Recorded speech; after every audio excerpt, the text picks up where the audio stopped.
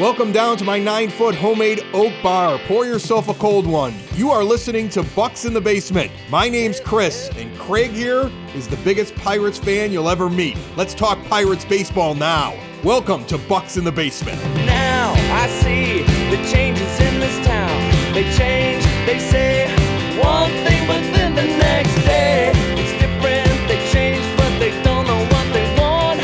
All they do is change. Going left, going right, travel day, travel night. That's where we'll go.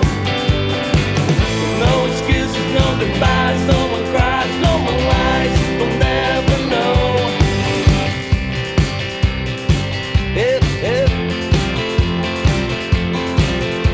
Bellying up to the 9-foot homemade oak bar. Pour yourself a cold one. My name's Chris. His name's Craig. Bucks in the Basement. 30 minutes of Pirates for fans and by fans. And Mike Pierzak's going to be on the show in just a little bit here from the Pittsburgh Post-Gazette. I like when he comes on. I think listeners enjoy when he comes on as well because he's basically embedded with the team. Like, not technically, he's not even working for MLB.com, but he just feels like he gets an awful lot of answers about an awful lot of things, Craig, and I love it when he comes on this show. Yeah, and he's open and honest, and he pretty much lets me have like free reign to ask him anything. Like, there's nothing that's kind of out of bounds for him, and he'll give his honest opinion, which I feel like some people, they might shy away from that, but Mike comes hard hitting every single time, and I honestly think when people listen to this, he's kind of just as confused as us as to what's going on right now. Yeah, well, here's the thing. Since we last talked, Roberto Perez agrees to a 1-year contract, so they filled the hole left behind by Jacob Stallings being traded with a veteran catcher. Perez is not as good as Stallings, but at least they've taken care of a little bit of a veteran signal caller, a guy behind the plate who has worked with MLB starting staffs and had a starting role before. So that's not a bad thing. That's a good thing that they were able to do that. I haven't seen an extension yet for Brian Reynolds. That's concerning. I see a 1-year, $2 million deal with Kevin Newman. Make sure you ask him about that because I don't get it. I can't wait to hear what you have to say to him. Before we get to him, though, the Pirates went out and got themselves a new hitting instructor. Yeah, and this is something we kind of like almost even like glossed over. I was telling you before the show when we were recording last time because it's not really that exciting. They went out and got Andy Haynes, who was the hitting coach for the Brewers for the last few years, and got fired because every single year the Brewers got worse. Like when you think of the Milwaukee Brewers this year, what do you think of? You think of a Cy Young pitcher and another guy who was pretty good, and their 8 and 9 was locked down. With Williams and Hader. You think about that kind of stuff. It's not that they were like a terrible hitting team, but during his tenure, they just progressively as a team got worse and worse. And their best hitter this year is a guy that they acquired who was developed by the Rays in Willy Adames. So for me, Chris, I think that this is Shelton's hitting plan, and they just wanted somebody who was going to go along with it. It's weird because when you look at the Brewers and you look at their offense, I don't see that he did anything great. On the other hand, I've never had a lot of stock in hitting coaches making a difference. I really they're the easiest thing to blame when your team isn't hitting, and when your team is hitting, to turn around and give it all to the hitting coach, I think is crazy as well. I've always been one of those people that believes, just like with pitching coaches, you could have multiple hitting coaches on your team. You could have a guy that works on power and a guy that works on contact, because you generally bring in a guy that's really good at one and terrible at the other. And so it's helpful to some of your players and not helpful to other players. In fact, Hall of Fame baseball players generally go back to their original hitting coach, even if the guy gets fired, because they're like, well, I'm a superstar and I'll do whatever I want to in the offseason, and so works well with me, even though he didn't work for the rest of the team. You've seen that all throughout baseball. So for hitting coaches, it's weird. You got to find a guy that wants to go along with what the organization wants to do. Just because he wants to go along with them doesn't mean that he's going to get results. So you just have to sit back and watch. And how are you really going to know? Let's be honest. How are you really going to understand if it's good or if it's bad at this point in a rebuild? Because you don't know if the guy's bad because of the new hitting coach or good because of the new hitting coach, or that would have been the result with or without him. So Hitting coaches, to me, we'll wait till there's somebody to blame and then we'll remember his name again.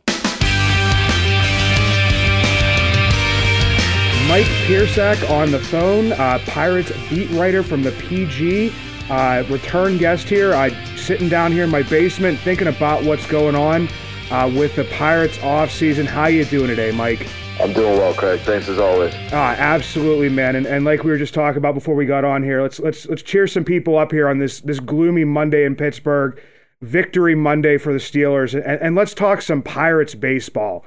And we'll get that going with everybody's favorite topic here is the Jacob Stallings trade, and Chris and I had talked about it a little bit last week, but I just kind of want to get your impression, and that was before they signed Perez to the 1 year $5 million deal. What's Ben Cherington thinking with this type of move? Yeah, so just based off his conversations with us afterwards, I think that the Pirates view the Perez signing and the Stallings trade in the same, that's part of the same transaction, I think, in their mind, right? Yeah. Where they saw an opportunity to go and get Perez, who is similar defensively to Jacob Stallings. They don't feel like they're going to lose a ton there in terms of defense. Offense, it's a different story, but I think their hope is that it's a fairly analogous 1-for-1. And if that's the case, then Stallings becomes expendable, and you can send him to Miami and get back some pieces. To me, I think Zach Thompson is sort of the highlight here, just because of what he'll do for the team in the short term. He's already produced in the major leagues and will probably be part of their rotation this season. So yeah, I mean, I think they just kind of saw an opportunity to sort of move laterally at catcher. You can agree with that assessment or disagree with it. The time will tell us. But move laterally at catcher and then upgrade, the organization elsewhere. And so they sprung on it. And I think that it is sort of a commentary on what they think of this season. I think you can pretty easily say well, this kind of tells you that they're not trying to compete this year. And Ben Cherington, he didn't say as much, but he was basically talking about prospects and things like that. So yeah, you can say that that's true, and you can not love Roberto Perez, and you can think he's going to be a lot worse than Jacob Stallings, but that's their reasoning, is that they just felt like there was an opportunity there to upgrade, I guess. Yeah, and it is it's a fairly lateral move, especially if you get Perez at his. Not even his 2019 level, not the 24 home runs, kind of like a breakout year when he finally got the starting gig up there, struggled over the past 2 years. But my biggest concern is that we were looking this whole time talking about getting a backup catcher for Jacob Stallings. And I still think they should go out and get a backup catcher for Roberto Perez, who, was on the 60-day IL last year. Do you see that as something, or is it going to be, the Michael Perez show? It's going to be Perez and Perez during the season. It seems like going off of what Ben Cherington was saying, it seems like that they're ready to do that they're ready to go with Michael Perez and whoever else they've got at AAA, and maybe have a little bit of a spring training competition for backup catcher. Yeah, I mean, that's as indicative as anything of the idea that this is not a team that's ready to compete in 2022, right? And I'm not pretending that people really thought that they were going to go get it in 2022 or anything like that. But I mean, Michael Perez, he just was what he was. He was not good offensively. He was solid defensively, nothing special, good thrower. But he was so hard to watch down the stretch of the season at the plate. He struggled so hard, and then he would have a flash of a game, and then he'd struggle again. Maybe they think that they figured something out there, because I don't have the stats in front of me, but I seem to remember that he heated up a little bit, right at the very end, maybe. But yeah, I mean, I think that they're just ready to sort of go with what they have. It seems like that's the case. Maybe they signed another veteran fringe guy who they can toss into the competition, think Joe Hudson sort of guy, But yeah, I sort of believe that they're just going to go with whoever they think is best coming out of spring training. And I don't think that should inspire too much confidence, but I think it's just kind of the reality of what they're expecting. Yeah, because the one thing that Ben Cherington did say to you guys when he talked is that he wants to go out and get another starting pitcher. Well, you got Jose Quintana, you got Thompson, who you said came in on the in the Stallings deal and is going to be fighting for a spot in the rotation. Who falls out of the rotation? I mean, I know that they got rid of Kuhl, they got rid of Brault, but you still have probably, I counted up, maybe 8 to 10 guys who could realistically have a shot at the rotation at some point in time during the season. So like who gets bumped from the rotation for this like Quintana move for Zach Thompson, and if he adds another starting pitcher? Like, I'm with you. Like, they have too many guys there. Like, you can't really have too many starting pitchers, especially in the Pirates situation where none of them are exactly like, none of them have necessarily solidified themselves as like a star or anything like that. So, you might just see sort of some rotating faces and, maybe a guy like Will Crowe gets an opportunity as a long man out of the bullpen or something. Like, but I don't know what they're going to do, because even I got this question immediately afterwards, like, after the Stallings trade, like, who's going to be in the starting rotation? And I listed 5 just, off the top of my head or whatever, and then realized that I forgot Brubaker and Keller and someone else. And so it's like, yeah, those are guys who deserve deserve based off like experience, you would think would have a spot in the opening day starting rotation. So maybe it means that Miguel Yajure, we should all pump the brakes and he might start in AAA again. Maybe it means something like Max Kranick, same thing. I don't know what happens with Bryce Wilson. I don't know what happens with Brubaker. Like, all these guys, like, any decisions they make, I think, are justifiable, because none of them are necessarily like breaking out as, someone you must have in the rotation moving forward. So it's going to be really interesting to see exactly how they do that, because you would think, right, like, they didn't sign Quintana to put him in the bullpen, right? Like, he was talking to us about how he wants the opportunity to be a starting pitcher again and prove that he can do it. And that was why he signed with the Pirates. So you would think that there are some promises made there. So yeah, anyways, I guess it's a long way of saying that I agree with you that I don't know what they're going to do with that starting rotation. That will at least be something interesting to watch going through spring training and into the season. I go to the thought of, well, that guy can go to the bullpen, and I'm like, but Crowe had a couple good starts at the end of the season. We didn't get to see, JT Brubaker after he kind of got some dead arm and he went out. And then Bryce Wilson, same thing. Like, it's just like exhaustion from the year.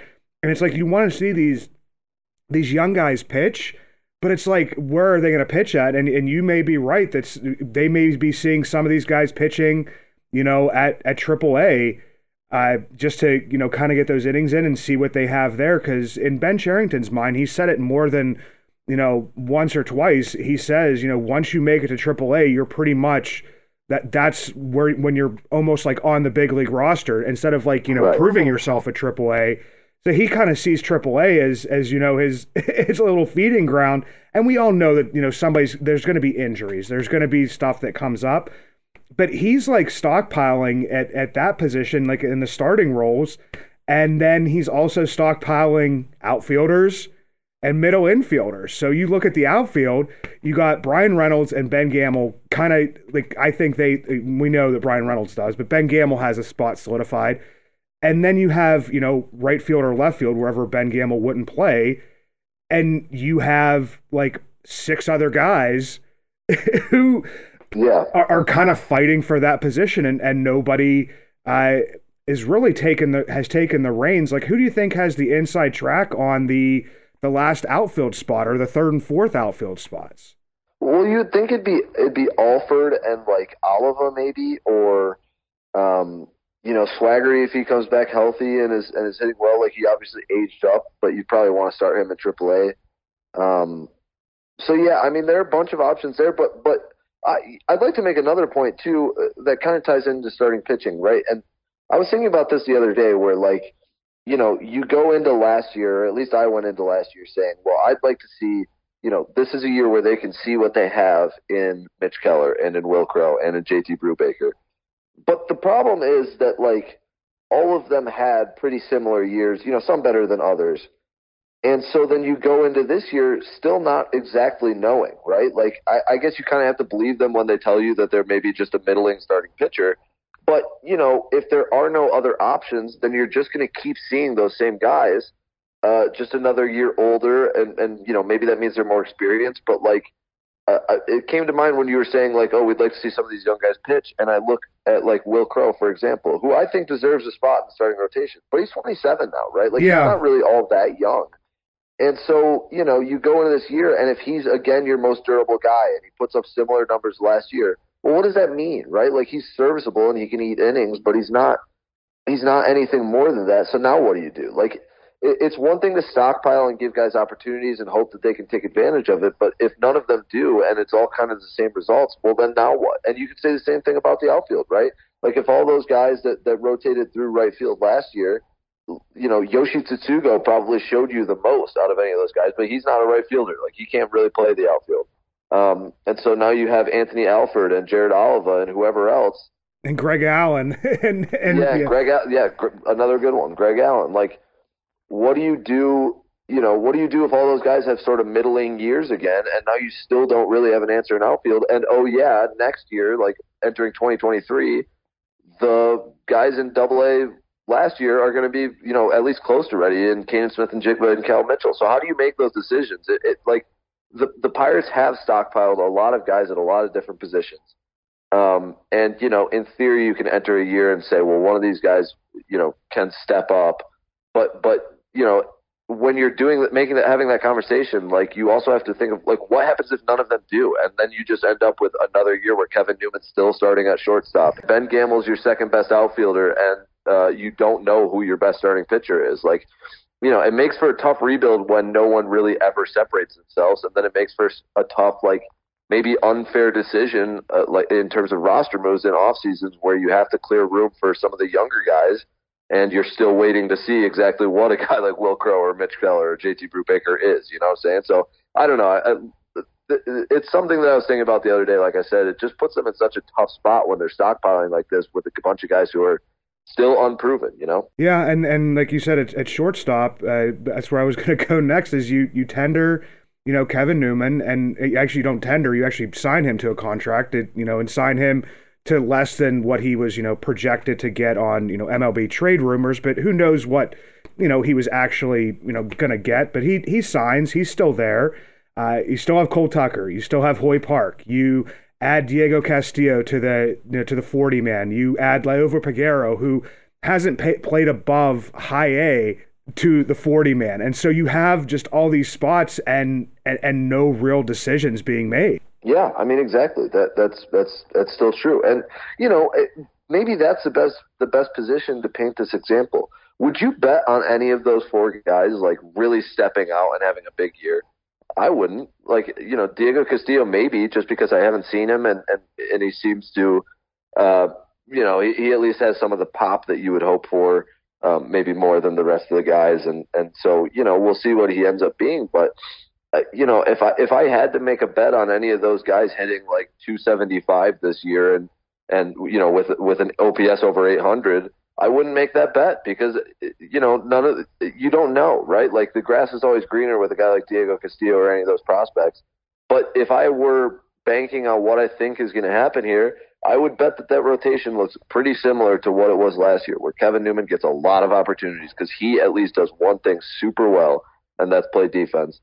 And so, what's going to change? Unless someone wrestles that away from him, I don't really see why it would be different, because they clearly like Kevin Newman enough to bring him back. And they like, what he does defensively and being a sort of a stalwart there. But yeah, it's a very similar situation where it's just like you have a bunch of guys in the middle infield and any one of them can play. And we have no idea how any of them are going to actually play. And if none of them really step up, then it's just going to be more of the same and just kind of twiddling your thumbs until O'Neal Cruz and Nick Gonzalez show up. Yeah, and I even forgot about, and I did not like really forgot about, but like a Rodolfo Castro, a Michael Chavis. Yeah. I mean, I know some of these guys can also play like an outfield position, but like I said, you already have 5 or 6 guys fighting for that right field spot or fighting for that one spot, well, then you have some of those same guys and piling on other people fighting for second base, because if you're signing Kevin Newman to a contract, I can't see them signing him to a contract and not starting him at shortstop the majority of the time. Well, right, and you know what I will point out is that they did sign Eric Gonzalez last year and then DFA'd him, and he was out relatively quick. I can't remember the exact timeline, but I know he got injured and then came back from the IL, and they were like, "Okay, you're healthy now, but we're good." Yeah. So you know that can always happen, and maybe it does happen with Kevin Newman. Maybe there's because it's not a ton of money that he signed for. No. So maybe it's the kind of thing where they brought him back and said, "Listen, you got to hit. You got to figure that out. We'll give you the chance to do it, but if you're not hitting, like there are guys who could take this opportunity." So maybe it is like that. But even still, even if it's like that in right field or you know in the starting pitching rotation too, you know it's just it's tough because you're making a call on getting rid of Kevin Newman, or you know theoretically, right? And bringing in, you know, I don't know, Cole Tucker, and now this whole like rigmarole starts again, right? Because then you can say, well, Cole Tucker, you know, you got to give him another year in 2023, and he starts, and then you DFA him, and whatever, you know, like it's until you find something, it's just a mess of guys who like could or could not step up, and you just kind of wait around and hope that one of them does. Yeah, it's basically, okay, who's going to put their foot down and who's going to say that, okay, this is my position. And Chris and I have talked about this before about players, and just thinking about it out loud is, you know, Kevin Newman as being like a measuring stick. It's like if you guys can beat out Kevin Newman in spring training or, you know, at some point during the season, then you have to take the job, but we're not going to just give the job to anybody. He's been our starting, you know, shortstop, plays good defense, hit a little bit better in the second half of the season. But like you said, a lot of this stuff is what people unfortunately call kicking the can down the road to a degree, and just kind of waiting for, you know, some prospects to show up. People wanted them to go out and get, you know, another outfielder. But then I start to think, I'm like, if you go and get another outfielder, not that he's blocking, you know, anybody really, but you already have so many guys competing for those positions on the 40-man already. Yeah, right. And is it really fair to make, you know, big decisions? Like, it would have to be, right, a sure thing to say that it's a fair decision to, like, DFA a guy when they haven't gotten much of an opportunity, right? I don't know. They've done it before. Like, they brought in random guys and, you know, even like a guy like John Nogowski last year, right, where they brought him in and he did pretty well, but then I think it was just Colin Moran got healthy or however it worked where he ended up getting DFA'd anyways. So, like, it happens and, like, that's okay, but you have to have, like, a sure thing, right, to say confidently, like, okay, this guy is going to be better than, you know, Greg Allen or Kevin Newman or whatever. And with the guys that are currently on the 40-man, there's only, like, you know, a handful of guys that you could say that about. So yeah, I mean, you know, like I said earlier, it just makes for such an odd situation and a tough situation where you're making decisions on, you know, not so sure things to try to build a roster that's at least semi-competitive and set you up for the future. And you know, it's all also like a little fraught, right? Because like I said, you know, all these guys can battle it out for shortstop, but when O'Neal Cruz is ready, he's the shortstop, right? Like, no doubt about it. And same with like Nick Gonzalez, and I don't expect that to be this year, but you know, whenever Nick Gonzalez proves that he's ready for the major leagues, I don't care what Hoyt Park is hitting. Like, I'm sorry, you're taking a back seat, man. Like we put a lot into this guy, and so you know, it's all kind of like all these position battles or whatever are interesting for now. But if the Pirates are going to be actually good, like they won't really matter because someone else will come up and be, you know, set themselves up for actually taking that job, you know? So it's, I don't know, it just kind of makes for a weird situation where you have a bunch of stopgaps. Ideally, you have a bunch of stopgaps waiting around for the actual prospects to get ready. I've gotten myself in trouble, like, just thinking about stuff of, like last week, Chris and I were talking about, like, the DH. Like, what do you do with the DH? And I was, like, trying to figure out who could DH, and Chris just goes, well, you got a bunch of bats, And guys need, you know what I mean? Guys need to get at bats, so you might just have a rotating DH of like a Rodolfo Castro and a Hoy Park, who wouldn't necessarily be a DH, but you got to get these guys at bats. You can't just have, guys on the roster and, Kevin Newman and say Cole Tucker starting every day. Yeah, no, 100%. And we've seen this before too, right? Like that would make things easier, right? Where even last year at the beginning of the year, when they had Dustin Fowler and Anthony Alford for that fourth outfield spot. Well, one of the things that both those guys, equally, I wouldn't say complained about, but said to media was like, yeah, I mean, it's really hard when I don't get consistent at bats. It's hard to like get in a rhythm at the plate when you don't know if you're going to start the next day because there's another guy that's sort of on equal footing. So the DH would help with that at least, where like it takes that extra factor that could be, hurting guys' numbers out of the game, where you can get it, like you said, Hoy Park or Cole Tucker, Rodolfo Castro or Greg Allen or whatever. You can get guys more at bats.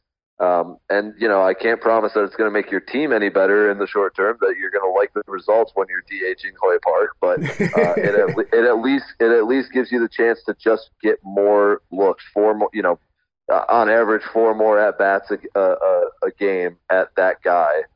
So maybe they can cycle through a couple of those decisions more frequently if the DH does come to the NL. For anybody that's a Pirates fan, you got to go to the Post-Gazette. You got to read Mike's articles. You got to read Jason's articles. Follow Mike on Twitter at Mike D. Piersek, the man who single-handedly got Billy Joel to come and play at PNC Park this summer with his crusade of Uptown Girl. Mike, thanks for jumping back on, brother. Really appreciate it. Yeah, appreciate you, Craig. Thanks.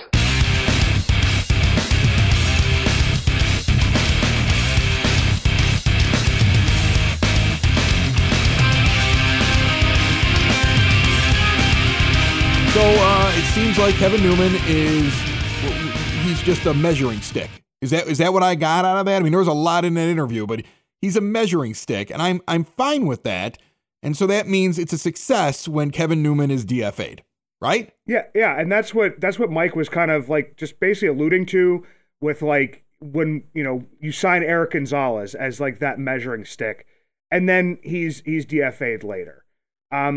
Kevin Newman he's safe for right now just because nobody else has proven to be any better. You have so many middle infielders. You have, I even forgot guys when me and Mike were talking, because I was like, oh, you got Rodolfo Castro, you got Diego Castillo, you got Hoy Park, you've got Cole Tucker, you've got O'Neill Cruz knocking on the door and probably sticking at shortstop for right now. So there's really not any answers in the middle infield right now, and it's like, Kevin, you know what? You play pretty good defense. You hit pretty well your rookie year. If you can get some of that back, I know that he was a trade chip coming into this lockout. Like his name was mentioned to several teams, and we've talked about that before, Chris. That it seems like people are more enamored with Kevin Newman than Pirates fans are to a degree, and I think it's because they see. He plays good defense. He doesn't strike out a lot. He doesn't get on base a lot either because he doesn't take a whole lot of walks. He makes contact and makes a lot of soft contact. But we're going back to the whole discussion we had at the beginning of the show about pitching coaches. I think that, about pitching and hitting coaches, I think that people are probably thinking that, you know what? I think we could probably fix him enough to get him to hit like 250, 260. And if he plays that good a defense, he definitely could fit like at shortstop, second base, or a defensive first substitution at the end of a game. So right now you have Kevin Newman, but it's not real exciting to have Kevin Newman. You're just waiting around for O'Neill Cruz. You're waiting around for Marcano. You're waiting around for Baguero. You're waiting around to see if Michael Chavis just grabs something and takes control of a spot in the infield. And that's where Kevin Newman is. And that's fine. I'm okay with it. That's great. I'm just waiting now to see if there's going to be any minor league moves. You can still make minor league moves during a lockout. So, This is the time where you're trying to scoop guys up that you can throw into a bullpen, but you don't have to give them an invite with the 40-man roster. All those guys can still be grabbed. They can still be signed. Other teams are signing them. So keep your eyes open as we wait for, millionaires and billionaires to finish their argument, likely sometime after the holidays, because nothing ever gets done during the holidays anyway. So I'm just kind of expecting this first, second week of January. Then we can get back to work around here. But anyway, remember, check out everything that Bucks in the Basement has to offer. All the shows are on demand. There's plenty of good Pirates content that is there. In case you've missed any of it, it is available anywhere you want it. Any podcast player, say, Alexa, play Bucks in the Basement, or just visit us at bucksinthebasement.com. Now I see the changes in this town. They change, they say one thing, but then the next day